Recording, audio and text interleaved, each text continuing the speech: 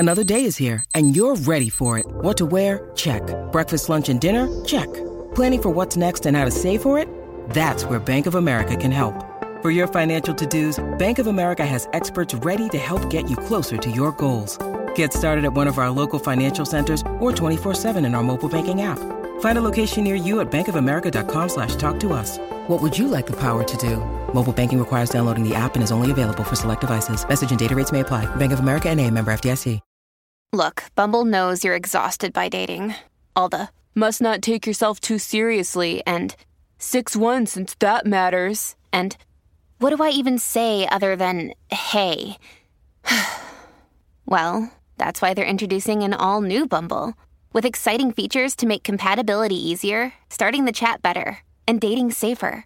They've changed, so you don't have to. Download the new Bumble now.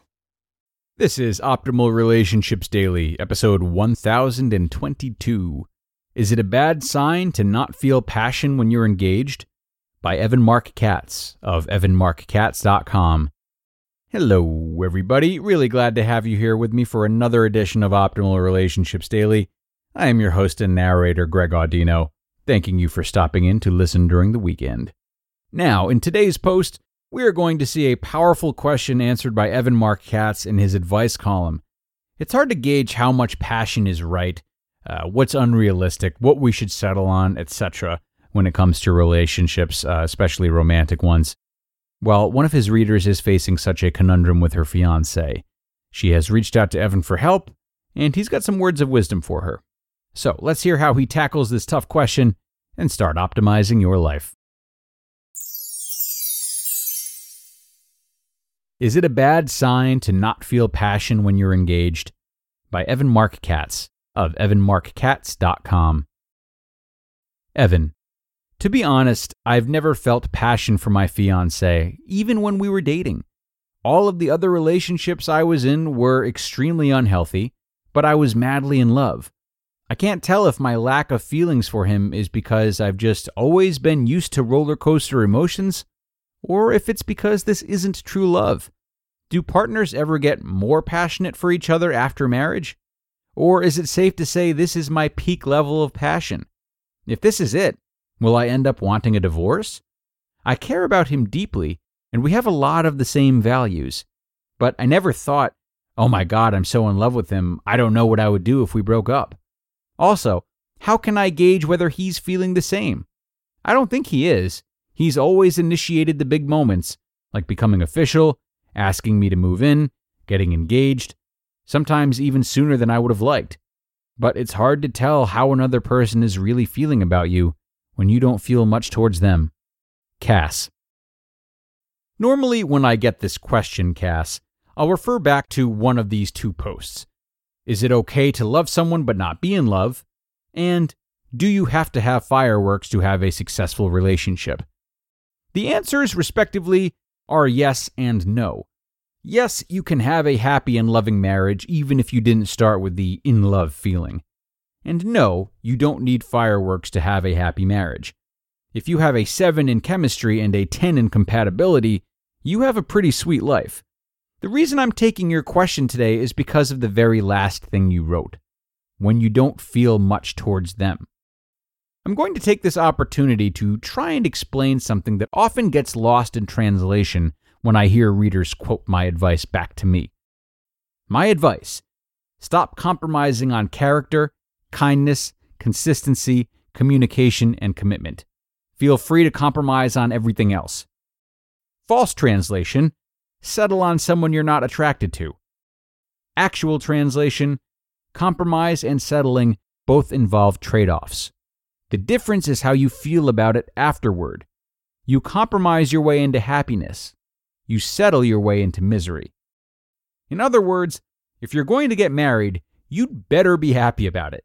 If you're not happy about getting married, you probably shouldn't get married. Sounds to me, Cass, like you're working off the false translation. I'll use my own marriage as an example of how this works. To break down your question, you said, do partners ever get more passionate for each other after marriage? Or is it safe to say this is my peak level of passion? Passion is a loaded and subjective word. It usually implies physical passion above all. And yes, for the most part, your physical passion will peak in the first 18 months you're dating. Real life is how your relationship looks afterwards, which is why I say not to get married for 2 to 3 years. You said, I care about him deeply and we have a lot of the same values, but I've never thought, oh my God, I'm so in love with him, I don't know what I would do if we broke up. If my girlfriend and I broke up after 16 months of dating in 2008, I would have survived. I know this because I survived 35 years of being single and was easily able to imagine myself dating other women. My decision to marry my girlfriend wasn't based on blind passion, but rather on the knowledge that after 300 previous dates, this was by far the easiest, healthiest relationship I'd ever had. Were there women I was more physically attracted to? Sure. Intellectually attracted to? Yep. Had more in common? Naturally. So why did I marry my wife? Because out of all of those women about whom I felt more passionate, a total of 0 of them proved to be a compatible girlfriend. So, to parse your original question, did I become more passionate about my wife after marriage? In terms of how often we were intimate? No. We tapered off from an every time we see each other to about a steady once a week after we moved in together. But I do love my wife more now than when we got married. Oh my God, yes. When we got married, she was a super cool girlfriend, the only person I'd ever met who accepted me in full without trying to change me. My head wasn't in the clouds, but I was happy and appreciative. That's why I proposed. That was 11 years ago. We have 11 years of memories built up to fortify our relationship every day. In other words, I loved her when we got married, but I fell more deeply in love with her as time passed, not based on passion, but based on the fact that we've built this incredible life together. Today, my wife is my favorite person in the world. I couldn't imagine living without her. We are raising 2 kids. We have 30,000 photos in our iPhoto library documenting all of it. We honestly feel like the luckiest people on earth and never think that we'd be more happily married to anyone else. And if that's the case, what difference does it make that she dated a 6'7" guy with a master's degree before she met me? Or that her ex-husband was really connected in the entertainment industry? Or that she had a thing for military men and Europeans at various points in time? She married me. I win. We win. Sorry to hijack your post, Cass, but your relationship sounds nothing like my relationship.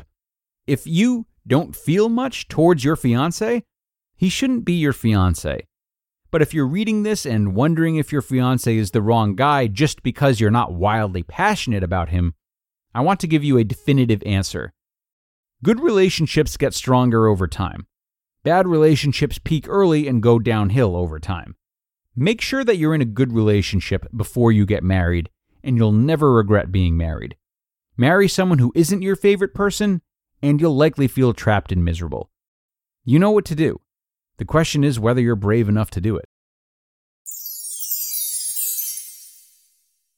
You just listened to the post titled, Is It a Bad Sign to Not Feel Passion When You're Engaged?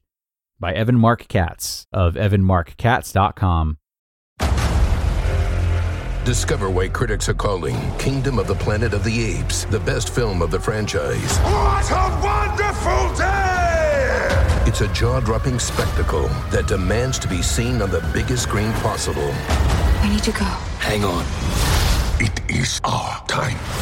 Kingdom of the Planet of the Apes. Now playing only in theaters. Rated PG-13. Some material may be inappropriate for children under 13.